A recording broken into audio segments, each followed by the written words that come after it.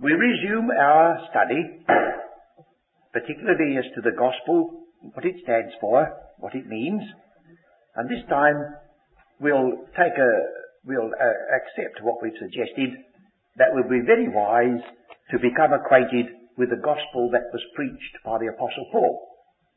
Now, first of all, we remember that there are what is called 4 gospels, and I think that has very much to do with folks' idea. They're not called gospels, not in the original. We've called them gospels. So the idea is that, of course, if you want to know the gospel, you go to the gospels. Well, that's reasonable. If you want bread, you go to a baker.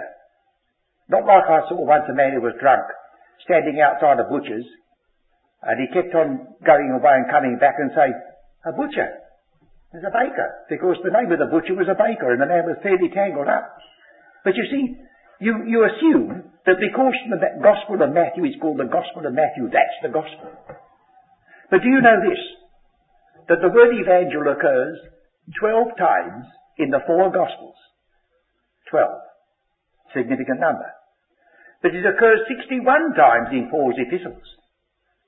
So if you want to read the word gospel 61 times, you'll find it in Paul's epistles, and he's going to say something about that gospel every time. Well, that, of course, should be a help to us. So should we turn to the passage where he, first of all, gives a sort of statement as to what he preaches. 1 Corinthians chapter 15, verses 1, 2, 3. 1 Corinthians 15. This is the preface to a great exposition of resurrection. And there could be no possibility of preaching the gospel that was entrusted to Paul that hasn't got a risen Christ in it and the hope of resurrection for the believer. But he starts off like this: "Moreover, brethren, I declare unto you the gospel which I preached unto you, which also ye received, and wherein ye stand, by which also ye are saved, if ye keep in memory what I preached unto you, unless ye have believed in vain. For I delivered unto you," not the first thing that came into my mind, "I delivered unto you, first of all, that which I also received." I am a messenger. "How? That Christ died for our sins, according to the Scriptures, and that he was buried, and that he rose again the 3rd day, according to the Scriptures." Here he's stressing what he preached. Christ died for our sins. This also could be expanded, because it's one thing to teach that Christ died for the ungodly, and another thing to teach that he shed his blood for the cleansing of sin, and another thing to teach that he was crucified, that the old man and the world and the flesh and the devil should be disposed of. They've got four different aspects. But this one stresses the basic one first. For as in Adam all die, Christ died for the ungodly, according to the Scriptures. Well, then we have another statement concerning Paul's gospel. If you turn the page to that epistle we looked at just now, Galatians chapter 1, where he says in the 6th verse, "I marvel that ye are so soon removed from him that called you into the grace of Christ unto another gospel." It looks as though the gospel preached by Paul called you, or you who believe it, into the grace of Christ. That's a lovely way of putting it, isn't it? It includes salvation. It includes acceptance. It includes many things that we should never be able to appreciate or even hope for had not Christ died for our sins according to the Scriptures.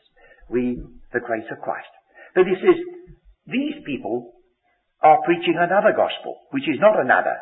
Now, don't say, what does that mean? Because you'll discover that Paul was using 2 distinct words. Heteros means one of another kind. Allos means one of the same kind. So I could have one apple and another apple.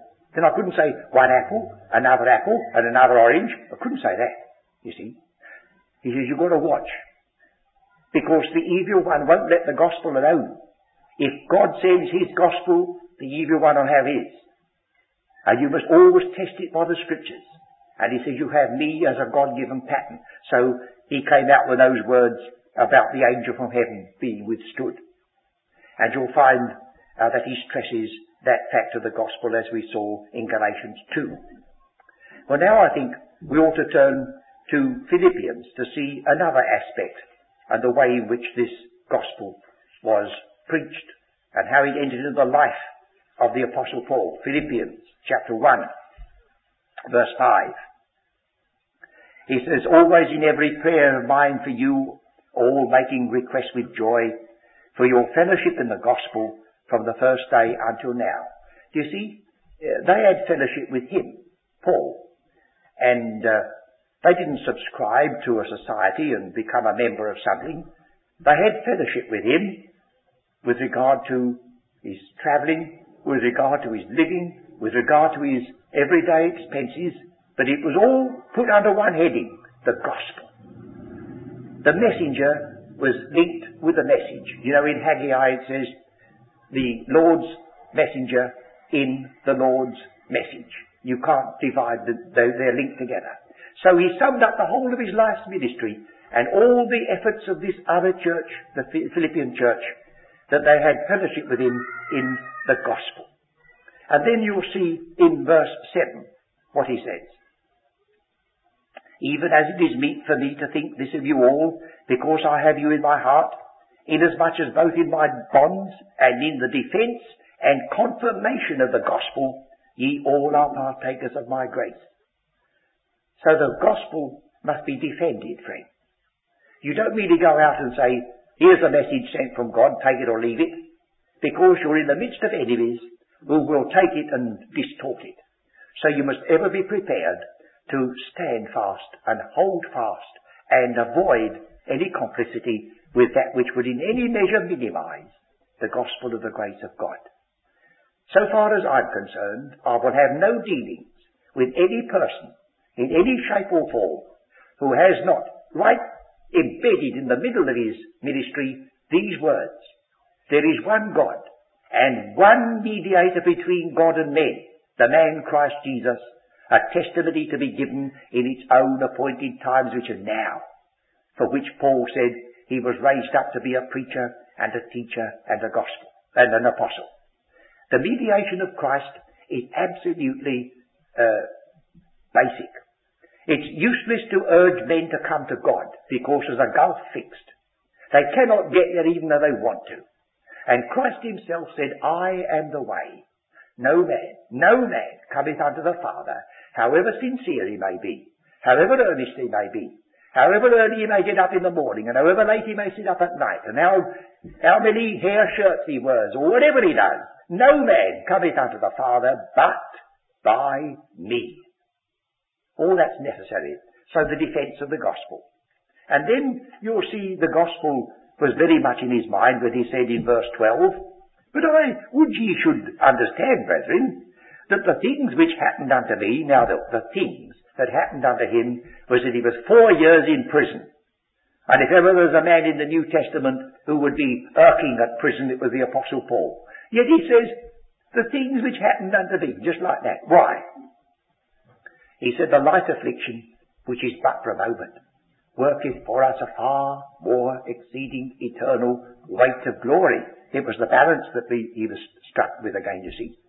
So it says here, the things which have happened unto me have fallen out rather unto the furtherance of the gospel, so that my bonds in Christ are manifest in all the palace and in all other places. So you see, this is not merely telling you what the gospel is, but telling you what the gospel was to the man who was entrusted with it. For you must remember that the preacher and his preaching walk together. The earthen vessel and the treasure in it go together. And then we have in verse 17, others, he said, some outsider preaching Christ, trying to add to my afflictions, but the other of love, knowing I'm set for the defence of the gospel. Set for the defence of the gospel. That illuminated that prison cell, and he was telling the people outside who were at liberty to rejoice. I am set for the defence. Once I was at liberty to preach and travel. Now I am at liberty by the mercy of God in a prison, and I'm set for the defence of it. So we thank God for the both aspects of his ministry. And again, in verse 27, he comes back to your manner of life. Only let your conversation be as it becometh the gospel of Christ. Oh friends, you are not merely, as I said, a postman. You come with a message, but you're identified in the eyes of those who listen to you with the message. You preach Jesus Christ and Him crucified. Well, what are you manifesting to the world at the self-same time? You speak about the love of God. What sort of person are you who bring the love of God? You say you're preaching the gospel of peace. How beautiful are the feet of those who preach the gospel of peace. And are you a person who is everlastingly stirring up strife? God sent not you to doubtful disputations and interfering with all sorts of things. He said, you go straight to the point that God loved. But He loved like this. And there's no way of appreciating and finding His love unless you come His appointed way. And that is by His Son and through His death and by His resurrection into forgiveness and acceptance. And now we'll turn the page once more to Romans, the first chapter, to get another phase of this before our time runs out. I never knew I was going to be a clock watcher before, but I'm turning into one. But I'm glad it's not in the ordinary accepted term. Romans 1. Paul, a servant of Jesus Christ, called to be an apostle, separated unto the gospel of God. That's the first thing. And Paul uses the word separated on more than one occasion. Galatians says he was separated before he was born. The Acts of the Apostles says he was separated by the Spirit of God in the church at Antioch. And here he says it himself. Separated unto the gospel of God. And the next verse is in brackets. It's an important verse because it says this gospel is a fulfillment of the promises that are found in the prophets of the Holy Scriptures. But passing the brackets, we read this. Paul said, I was separated unto the gospel of God. And what is the gospel of God? It's concerning His Son. There again. Right in the very centre, there's the message that He had to speak. The Son of God and all that flows out of that sonship. The Son of God, who was Jesus Christ, our Lord, which was made of the seed of David according to the flesh. Now, nobody uses that expression of an ordinary individual. You're writing the sort of biography of Winston Churchill. You say, now, according to the flesh, he was born at... Here, wait a minute. How else could poor old Winston be born anyhow? You see, the greatest man that's ever lived. Nobody would have to go out of his way and say, now, according to the flesh, he is someone who is not an ordinary man. Here is someone who could say, before he was born, a body hast thou prepared me, lo, I come. And that'd be even Winston Churchill, wouldn't it? Here is a unique man. So unique that he is neither in the category of the creator nor the creature. He bridges them both and upsets all our logic, as it should do.